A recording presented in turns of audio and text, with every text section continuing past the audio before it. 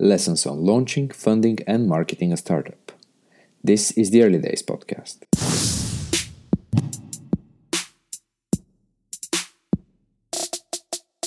Hey everybody, welcome to the Early Days podcast, the show about the hustle, the excitement, the grind, the ups and downs, the success, the failures of building a business from scratch. Nice, dude. As if you wrote that. Yeah, I've been repeating it for 1 year now. So I think I had a lot of time to rehearse. Nice. But the guest on this episode is Diane, who is the founder of Startup Distillery. Diane works as a consultant to small businesses and startups as well. She goes in and helps them with the problems that they have, preparing them for pitch decks, for example, or their communication strategy, marketing, and a lot of the challenges that small businesses have. It was a very pleasant episode.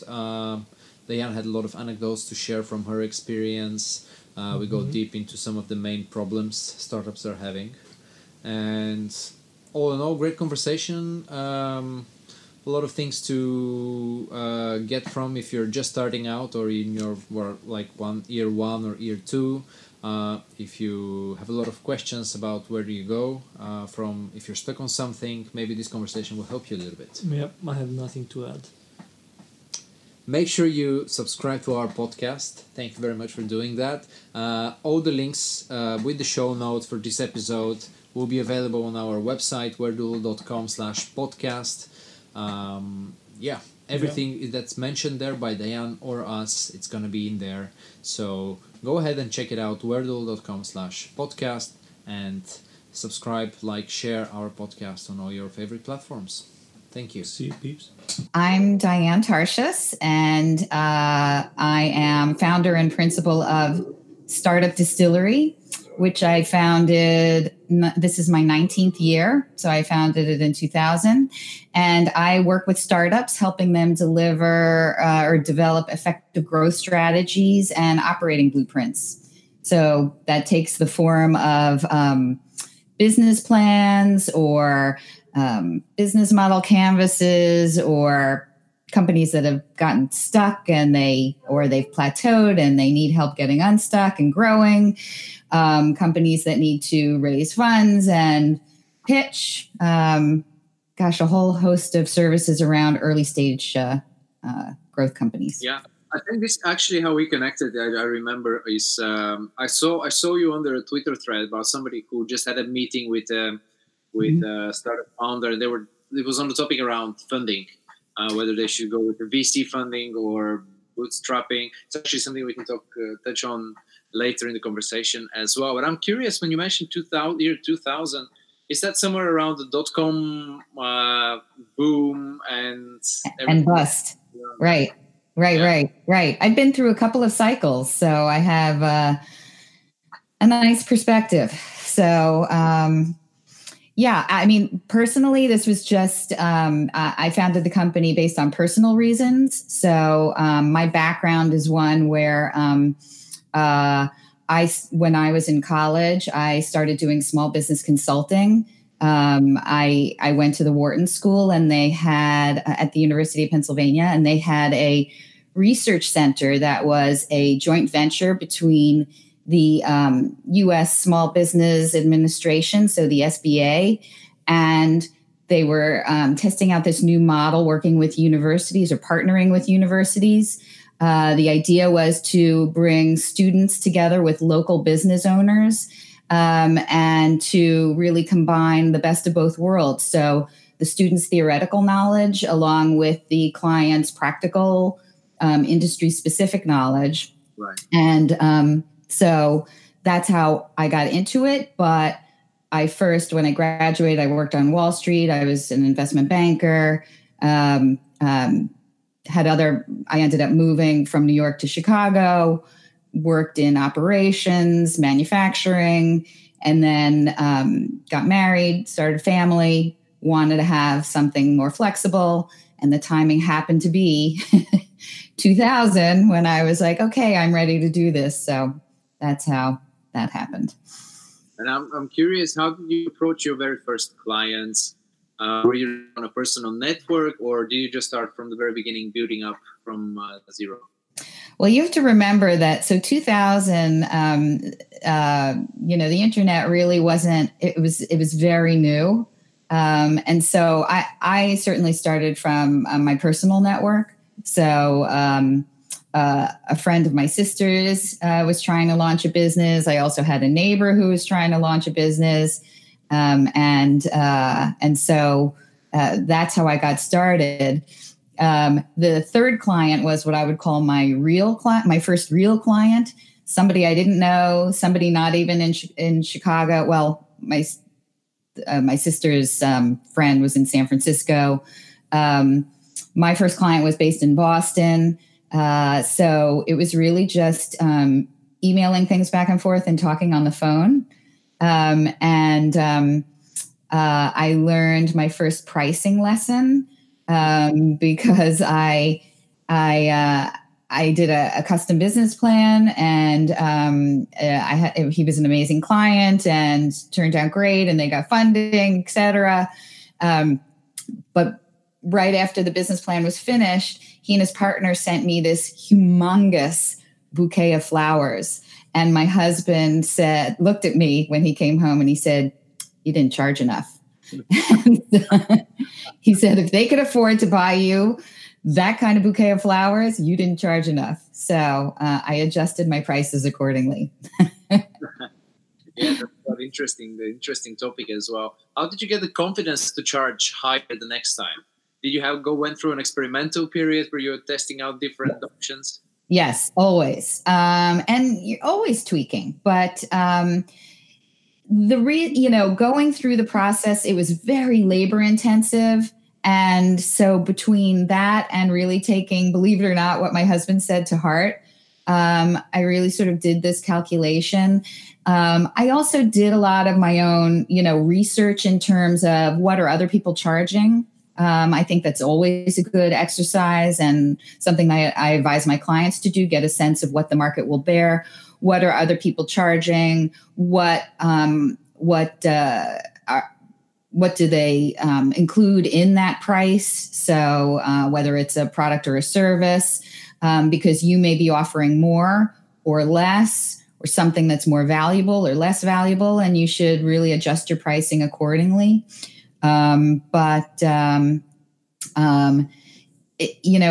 As I say all of this, I start thinking about I had a client of mine that was product focused, and what I run into with a lot of my clients is when they're trying to develop their pricing, it's not only what the market will bear and the sort of value model, but it's also really taking a careful look at the elements that are going into the product. So, for example, this client was developing luxury leather goods, accessories for women primarily, and they weren't including all of the material expenses. They had never put together a spreadsheet to see how much the rivets were, how much the labor was for the fancy stitching, how much the suede interiors were. I mean, they really needed to break everything down, and they didn't do that. And that's sort of a classic story that I run into, whether it's a client or just somebody I run into otherwise, where they're not taking into account all of the expenses involved. And if they do that ahead of time, they could see whether they're going to be making or losing money in the end. So, right? So. Yeah, I mean, we went through kind of the same process because we take a lot of materials and then we assemble that into one shirt.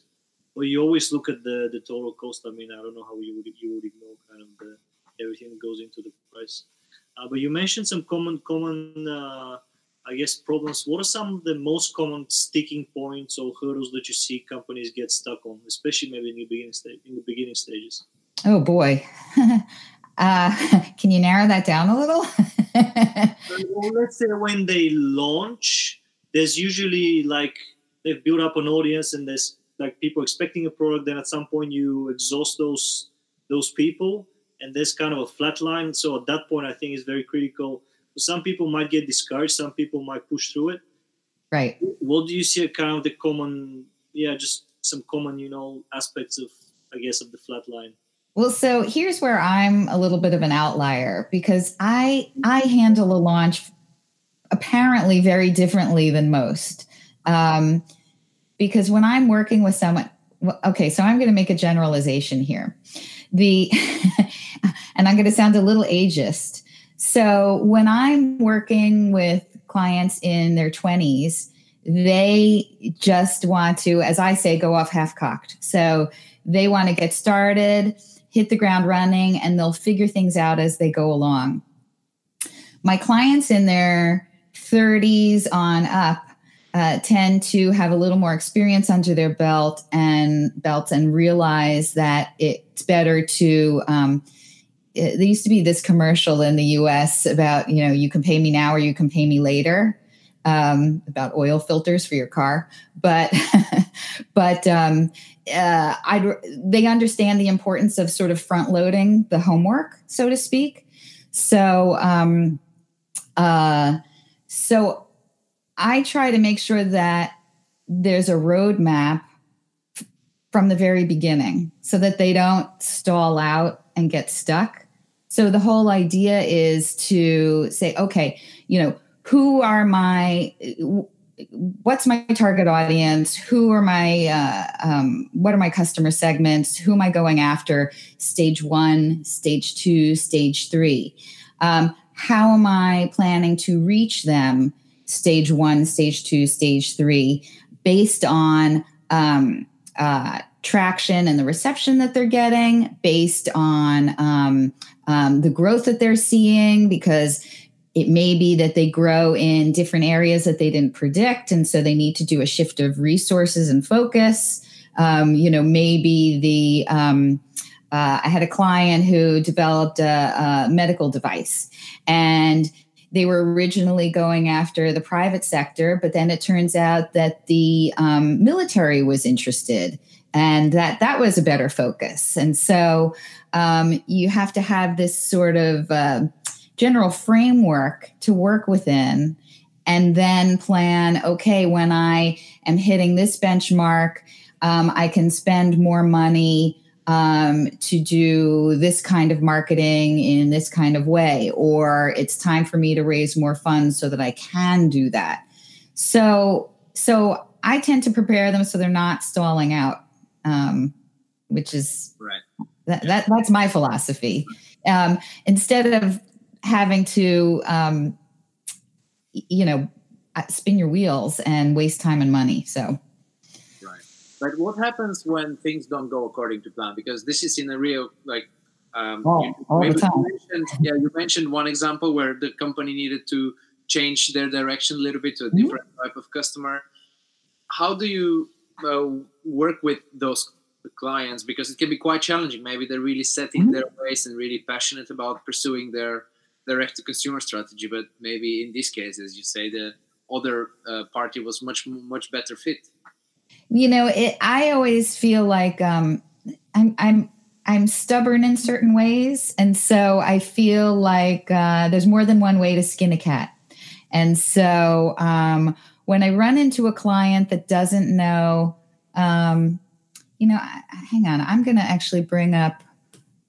I want to bring up a list. I need to jog my memory as to who.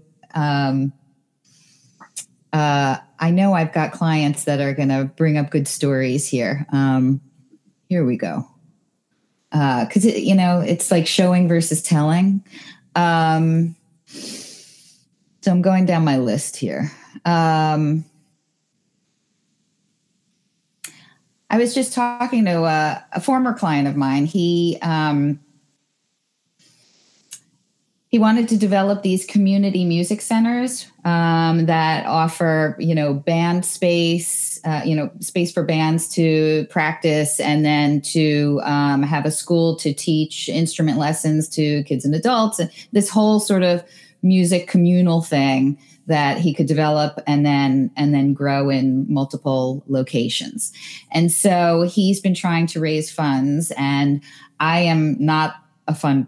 A resource for funding. And I have maybe a few connections, but It's not a service I provide, but he needed to brainstorm, and he's not getting the response that everyone loves his idea. Everyone thinks it's great. Everyone thinks it's going to work, but nobody's feeling the passion. And he's not finding that one person that feels the same way he does. And so to me, all of this is about brainstorming. And so I'm like, okay, well, so let's shift from the private fundraising model to, let's think about grants. So, you're offering community-based services here that counties, cities, states feel strongly about early education for kids, et cetera. There have to be grants, at these various levels that you can go after and apply for that may help meet the gap. Because there's a bank that's interested in loaning him half of what he needs. He needs to raise the other half. So, there's always another way to solve the problem. If you're not reaching people through a social marketing, a social media marketing plan, then maybe you need to think more grassroots. Maybe you need to start at a more local level of if it's a retail shop and offering programming on the weekends to bring in families where there's a story reading sort of hour every morning to bring in families, or get involved in the community in terms of neighborhood associations, or, I don't know, there, depending on the business, there's always a way. It's just a matter, to me, of brainstorming ideas. And the other piece that I find is the more you talk about your business to people, the more you sort of seem to stumble across new ideas. I always sort of wonder if it's always out there and you're just tuned in because you're talking about it, or whether talking about it sort of brings everything to you. But I don't know, sort of babbling, but. So while we're on the topic of funding, how do you think about self-funding or looking for capital? Because it seems like it's very popular now to start a business right off the bat, get funding. That's kind of the first thing to tackle. We went the other route for personal reasons. But how are you thinking about it? Is it black or white? Are there some cases where you actually need funding, or is it maybe something that you need to do down the line? How do you think about the whole thing? Well, you hit upon one of my pet peeves. So you did it the way I like. So in fact, the tweet that probably caught your attention is me sort of semi-ranting on Twitter, because it drives me crazy when companies think that they need to raise money right away. And also, I think there's too much of this feeling of the end goal is to raise money, as opposed to the end goal being to build a growing, profitable, thriving business. So I personally am frequently anti-VC because maybe it's because I'm a control freak, and I think every founder should be. Or I assume that every founder wants to be. But to me, the ideal situation is to bootstrap as long as you can, or get money from friends and family who can be very forgiving oftentimes, not always. And the more traction you can get, the more you can build your business using your own resources, certainly the more control you have. And then when the time comes when you do decide that you want to raise money, you are in a stronger negotiating position. So when you're starting out, you have nothing to show other than an idea, and you are essentially, standing there hat in hand, begging for money. But when you have something to show, something tangible, and you've got substantial proof that you've got something with legs, then you hold the cards, and you can negotiate from a position of strength. And then you can be careful about who you partner with and make sure that your personalities align, that your goals align. One of the problems that I have with venture money is that their goals are really not aligned with most founders. They want to get in, make a lot of money, and get out or have your company sold. And a lot of founders that I work with, not all of them, but a lot of them don't really want that.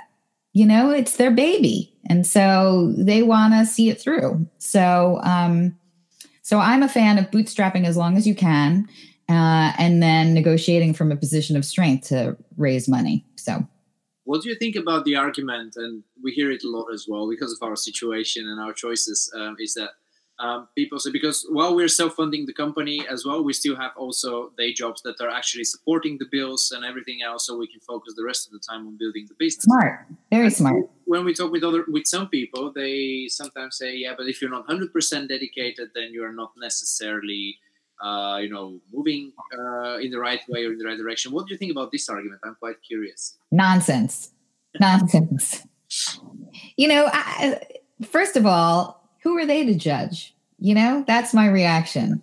What do they know? And I'm sure you've experienced this as founders, but you'll run across so many people who will say, you can't, you shouldn't, don't, it won't work. I mean, if everybody listened to the naysayers, nothing would get created and nothing would get done. I mean, there'd be no innovation. So yeah, in a word, nonsense. Yeah, absolutely. I agree 100% to that as well. Also, because we can prove it from experience as well. It doesn't feel worse. Actually, it feels really good as well. It gives us a lot of freedom. That's one thing I think it notices. It kind of, you don't have to do rush decisions in this case. I think that is key. You're doing everything the way I like people to do it. So from an external side. It's so refreshing because what your philosophy and what you're doing is rare. Most people really, I think in a short-term way, and you guys are clearly thinking long-term. Not only long-term, but so you're trying to build, it sounds like, wisely and for long-term success, but also thinking about your balancing with your personal lives, because the stress of having everything in the company when you're trying to put food on the table is then it becomes all consuming, and then that's not really a healthy lifestyle for the long term. So I try to encourage entrepreneurs to do the side hustle, and really I can't emphasize enough the value I find in self-funding for as long as you can, because exactly what you said, it gives you freedom. I want to say there's less stress. It's just that it's different stress, because I'm sure balancing is a challenge. But yeah, you're masters of your destiny. So to me, that's what it's about. Yeah, on the stress topic, I think you touched on it really nicely. Because usually there's a kind of an annotation that if you're building a business, it should be really stressful, like everything's really, you're struggling really. But we never felt that during the whole, 2 years of building it, because there's always, financially we're okay, even if the business, let's say fails, whatever happens, we just had some savings put in the business. So worst case scenario is not that bad in theory, but there's also there's no stress of actually building it. So you're taking your time. And also I think building it on the side, you know that you have, let's say, 2 hours to spend on the business today. For example, let's say we work until 6 and then we say we have 2 hours to spend on an evening. And then you kind of prioritize the most important things for those 2 hours. Otherwise, if you have the whole day, I wouldn't be as productive, I don't think. That's actually a good point. Interestingly, I am starting another business, this time with a partner that's related to my current business. So she's a teacher.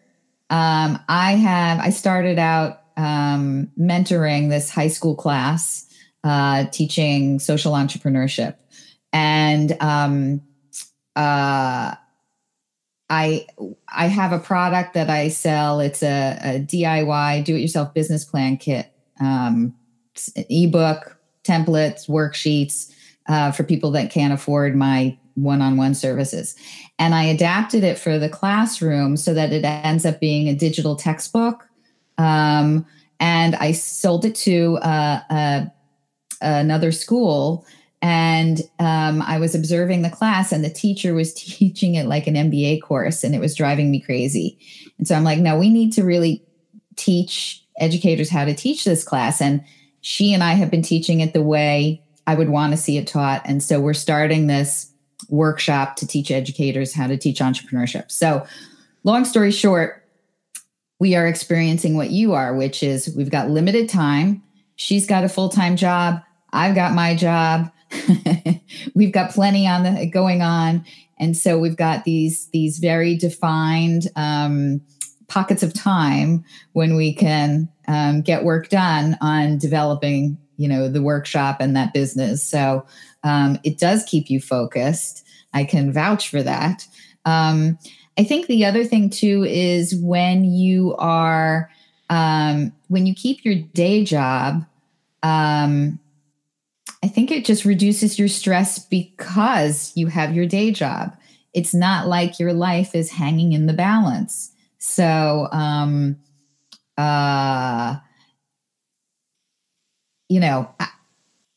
I think it helps you. I can't, it's just so rare. So many people are in such a rush. And so the fact that you're taking your time with your business, I have a client now, somebody who bought this business plan kit, and she was feeling all this pressure to hurry up. And I was like, what's the rush? Why? Is there a deadline? She was like, well, no. And I'm like, okay, so be thoughtful in what you're doing. There's nobody that's saying you have to do this by a certain date.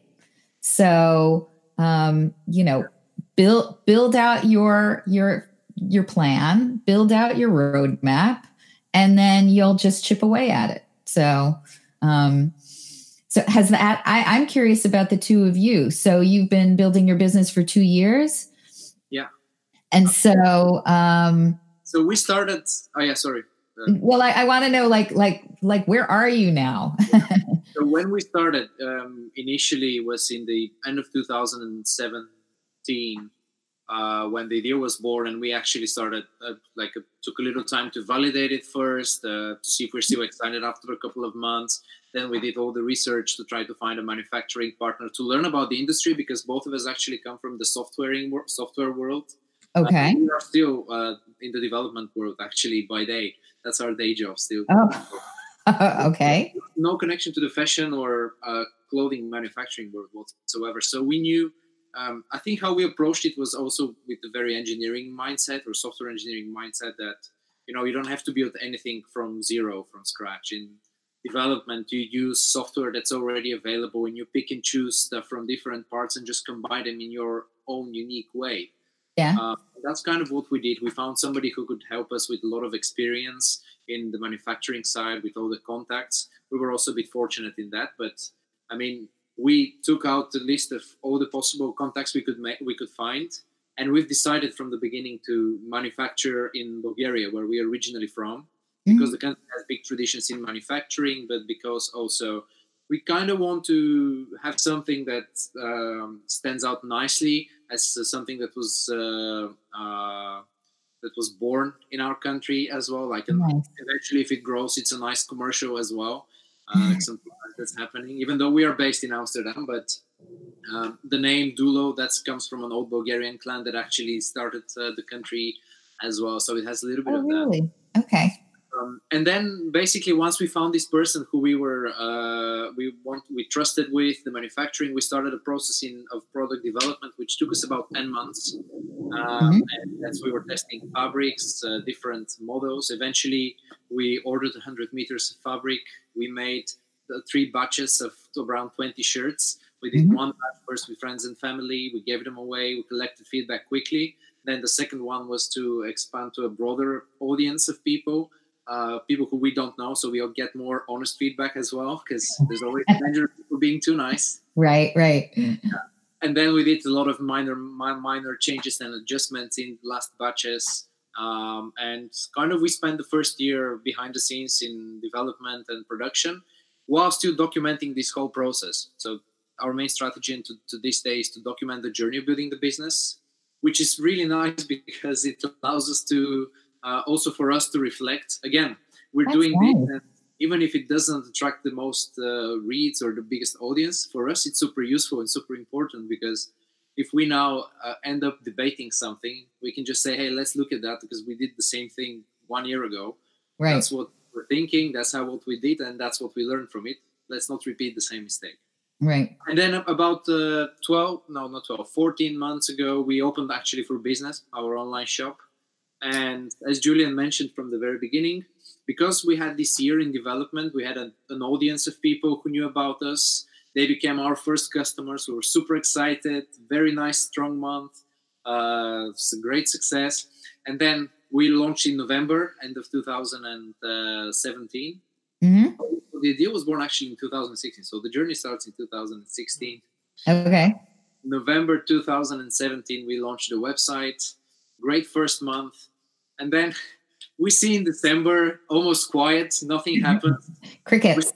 We start to freak out, say, is the website bad? What happened here? Of course, us being programmers, the easiest thing for us is to change the website. And we started tweaking things around a little bit. Then things started to pick up, but quite slowly. And then we figured out, actually, that this is something a lot of startups are facing always. They have a launch because they have generated some buzz. They have people who know about them. Then they reach this. You have to develop the long-term plan, right? Not the grand opening only. And we didn't even think of the launch. We were always thinking long-term, but it just happened this way. But we never realized how much work it is to build a brand. And I have a background in marketing. I studied marketing. I worked in marketing. But until building something with our own limited resources and just by ourselves with our hands, we figured out that it's quite difficult. And it is. Things that go around with it as well. And then the whole year was a lot of learnings. Again, something good happens. We get 5% great reactions. We're really fired up. Then 95% of the boring work kicks in, and you being punched in the face and all that when you're learning stuff on your own a little bit. But again, because we have this security and freedom to experiment, and we're not rushed because we have our day jobs, we never got freaked out. We just say, okay, how can we improve small things? And even to this day, we're still fixing small things that, if you're a more serious operation, I guess you would have from the very beginning in an ideal world. But, it depends. So I want to go back to one of your earlier questions when you were asking about, what do you do when you sort of plateau, which is what you're talking about.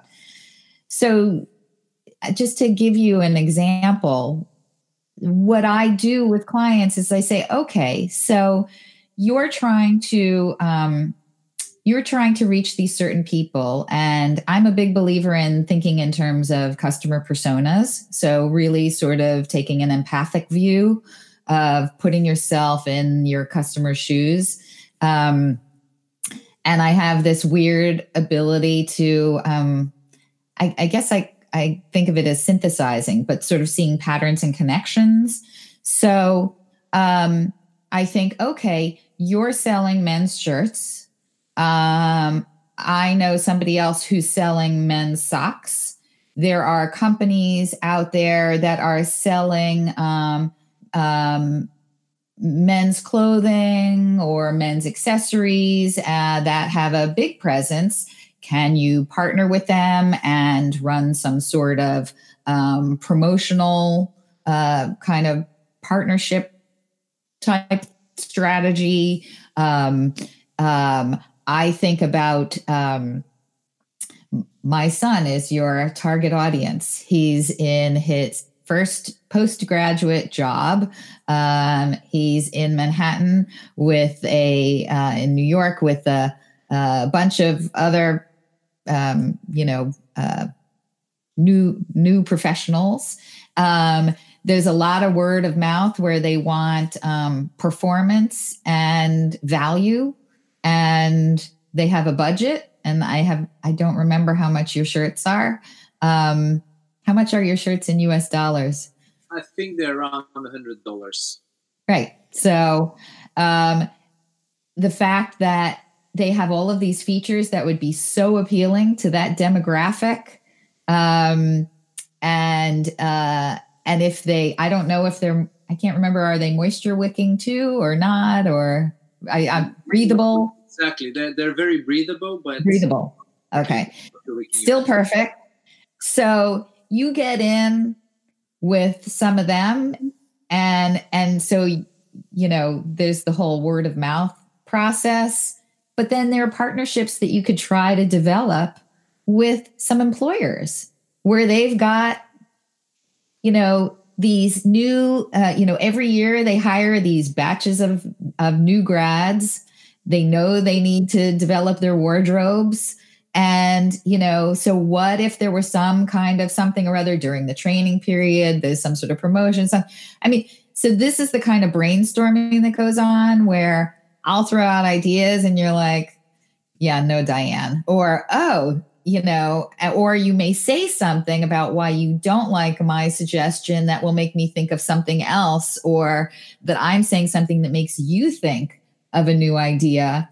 And that's how the ideas come about, because, you know, I've had experience for, I guess 30 something years in all these disciplines.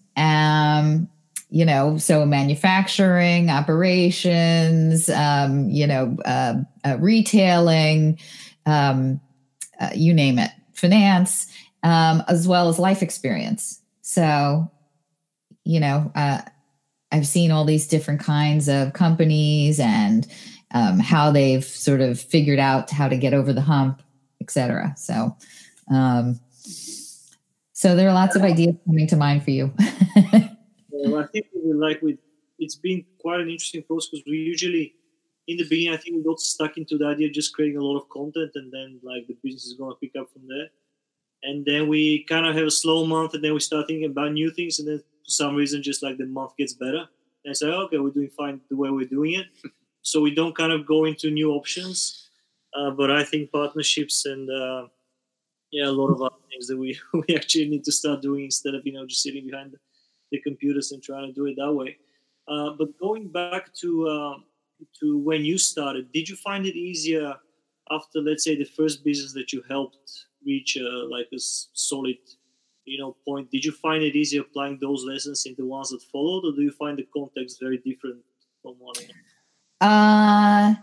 No, so the lessons, I guess my philosophy is that I'm bringing sort of standard business principles and my varied experience, which is pretty unusual experience, let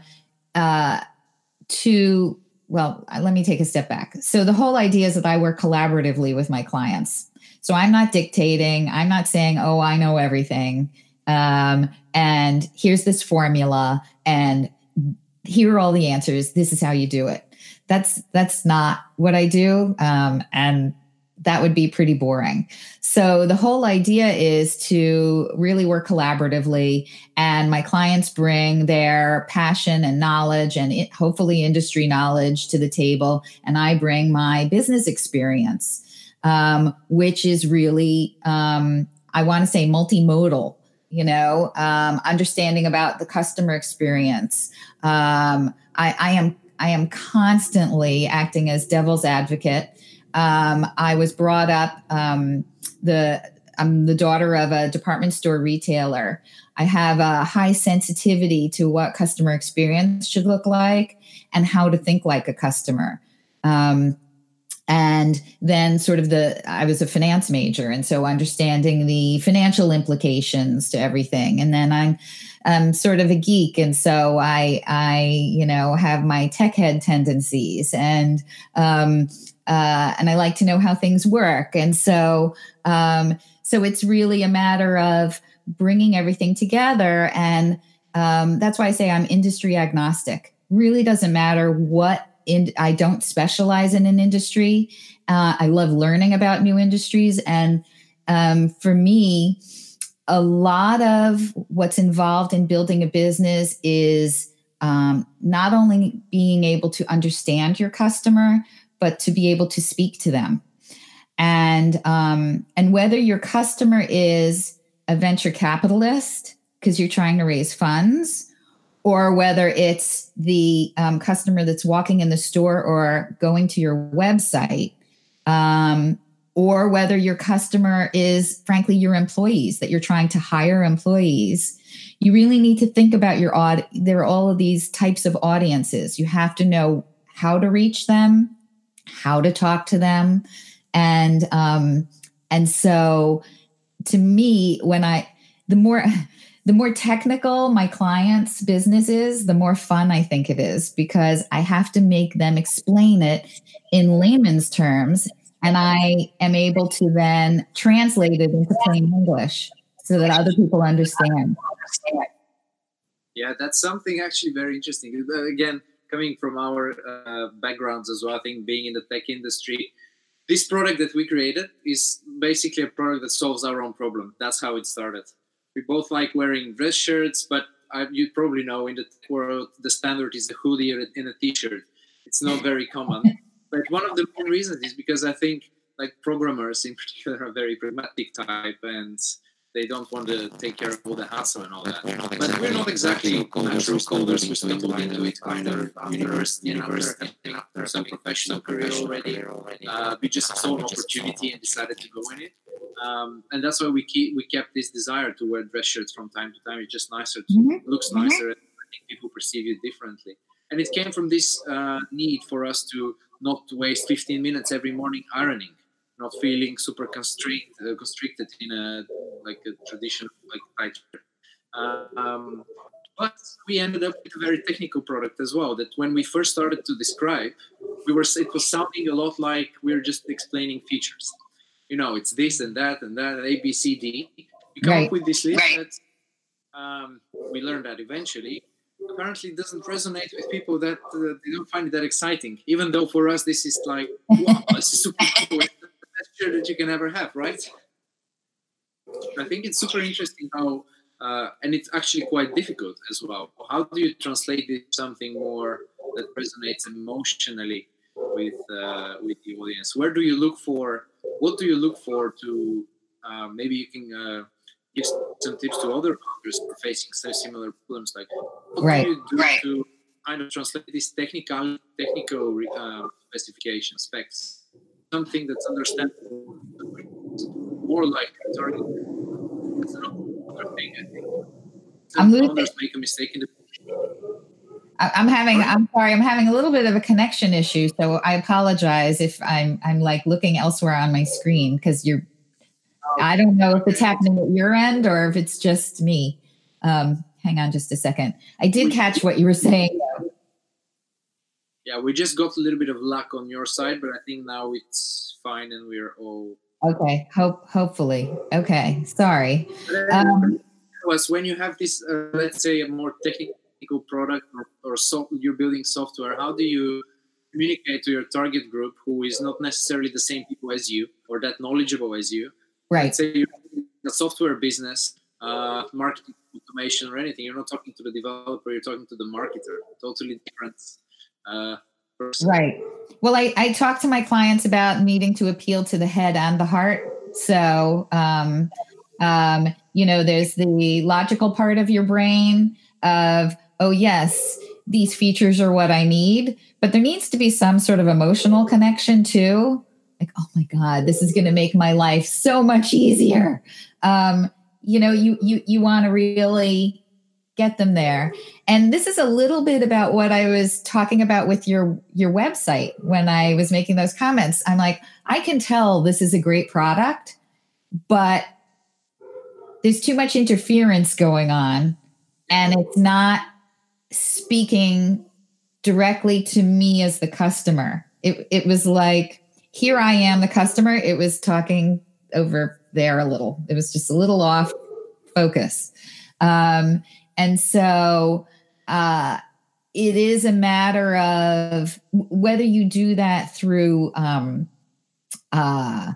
focus groups and talking to existing customers who will be honest with you, or whether it's, working with an experienced professional, or whether it is trial and error, whatever it is, you need to, I only know how I do it, which is, what? I just can look at something and I can see it's missing the mark. Here's why. This is what I would do. And I'm constantly tweaking things so that it is, in fact, here's an example. So I drive my clients crazy when they're putting together pitch decks, because I'm like, nope, fewer words, use bullets, not complete sentences. You want there are these things that you need to connect with the audience. You don't want them looking at the slides. You want them looking at you. The slides are just a placeholder, and you need to get to the point, and you can't ramble, and you need to make eye contact, and you need to, the whole reason I came up with my business name is you need to distill. You need to distill it down so that you are getting the point across clearly and succinctly. And that is the story. That's the name of the game. So if I've got a client who I remember I think my favorite client to date was a biofuels manufacturer. And I remember, this is a guy who works for Shell. He was in Amsterdam, actually, and then in Alabama, but he's a Dutch national. And he came to me, and I didn't know anything about biofuels. So I'm like, okay, explain it to me. And I learned about feedstock, and that sugarcane could be a great feedstock, and all this technical stuff, and it was a matter of explaining it in plain English and just really succinctly, so that and telling that story. Everything's a fairy tale with the startup, meaning there's this problem, the quote unquote damsel in distress, and then the startup comes in and saves the day, is the hero. And so you need to sort of take the audience on that journey, at least when you're raising funds. And so it's a matter of being able to explain that in the way that people can understand. So in plain English, and in words that laymen understand. For the customer, it's a matter of speaking to them in terms of their daily lives. So thinking about the pain point. And I've got a kid who I know will spend a little more on shirts that will last longer, be more comfortable, won't require any ironing, that look nice, that fit him nicely. The fact that he doesn't have to iron them sounds awesome. And he and his friends will be totally into it. So, you got to speak to that. Not droning on about how they're manufactured, or, the history of the fabric, or I don't know, whatever else. For sure. Those are things usually that people, if they're that interested, they always find, you can always tell it in somewhere on the side as a side note, or if they ask you, then you tell the story. Exactly. Because it's actually very easy to distract people and confuse the message that you want to communicate. Right. Yeah. Well, then it's I think we're nearing the hour as well. I want to spend some time on tell us a little bit about your future plans and future projects that are coming in the next half a year to a year. I'm really curious about that.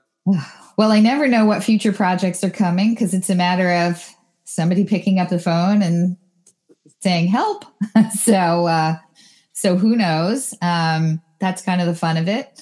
And in terms of future projects, well, so there's this this teaching workshop thing that I was telling you about. So I guess about 4 years ago, or 5 years ago, my kids' school started teaching a social entrepreneurship class in the high school. And I always wore my professional hat and my parent hat separately. So no one at school knew that I, did this work professionally. But there was a newsletter that talked about their culminating project being a pitch night. And I went and I observed, and I was jumping out of my skin saying, okay, this is a history teacher teaching this course. This isn't really going quite right. Got involved, mentored, anyway, ended up here today. And so this other teacher and I are developing this workshop to teach educators how you teach entrepreneurship, which is a very hands-on, collaborative kind of experience. So we connect with startups here in the local area. They bring real problems to the students, and it is absolutely amazing how these students come up with real, actionable, valuable solutions for these businesses. I mean, it is mind-blowing to me. So we had 2 companies this past semester. They both walked out stunned, saying, holy cow, we're actually going to do these things. So we want other schools to teach this and to teach it in a way that's meaningful for students, not only if they want to become entrepreneurs, but so that they can think in this way, even if they work for a Fortune 500 company. So that they can think about innovation and speaking to their customers and addressing pain points and thinking in terms of the problem solution framework. So to me, that's my exciting project that I know about. So it sounds very exciting here. It's we had some experiences working with students in universities here. In the Netherlands, there's 2 types of universities: academic and more practice-oriented universities, practical universities, applied sciences. And we got to do a couple of student projects, and it's really amazing what they can do.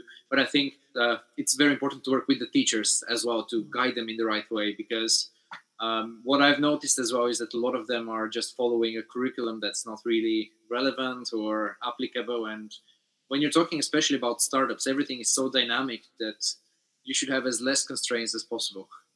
Well, yes. Although I always say it's better to have a framework that you're working within. And then, so I'm a big believer in business plans in whatever form it takes, whether it's just a canvas or a full-fledged thing, whatever it is, that's the foundation. And then when you've got that foundation, you're able to make better decisions, whatever they are. Because, you were saying it before. I mean, building a business is a dynamic process. It evolves. Julian, you were asking me before about, the experience with clients and, how, if they're the same or not. And, each one evolves completely differently because it's just a completely organic process. But when you've got this foundation, then you're able to say, yes, that partnership makes sense, or no, I'm not interested in selling the business right now, or no, I really don't want to take that outside funding, for this reason or that reason, because you've thought about these issues ahead of time, as opposed to, having to sort of immediately react, having no framework or frame of reference. So I don't know, but we'll have to talk, and then I can share my digital textbook with you, and maybe when the workshop after this summer's maiden voyage of the workshop, then we could talk about that too.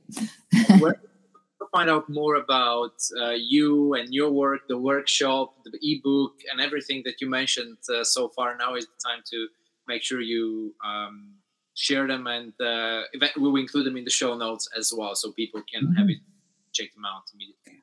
Well, everyone can go to startupdistillery.com, and that's where you can learn all about me and my company and what I do. And then there is a page on there that's in the navigation bar for educators, and that talks about the textbook for the entrepreneurship class. And coming soon will be a page about the workshop. So,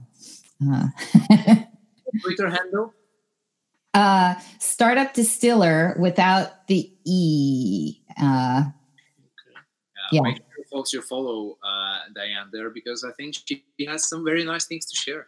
Yeah. Even in short tweet format. Thank you both. Thanks, Diane. Thanks for coming. It was a pleasure. Thank you for the time and for everything. Hey, thank you so much for listening and sticking through us through this episode. We really appreciate your attention. Now, a few more things. You probably heard about us. We are the co-founders of DULO. That's Julian and I. And what is DULO? Well, DULO is your favorite performance dress shirt made in Europe. It's non-iron, it's stretch, it's wrinkle-free, it's anti-odor. Basically, all the goodies in a dress shirt without all the hassle involved in getting it ready in the morning. Now, if you enjoyed this episode, make sure you subscribe, like, share with somebody who might find this valuable. It really helps us in spreading the word and getting more listeners and making more of these podcasts. Thank you. Until next time, bye-bye.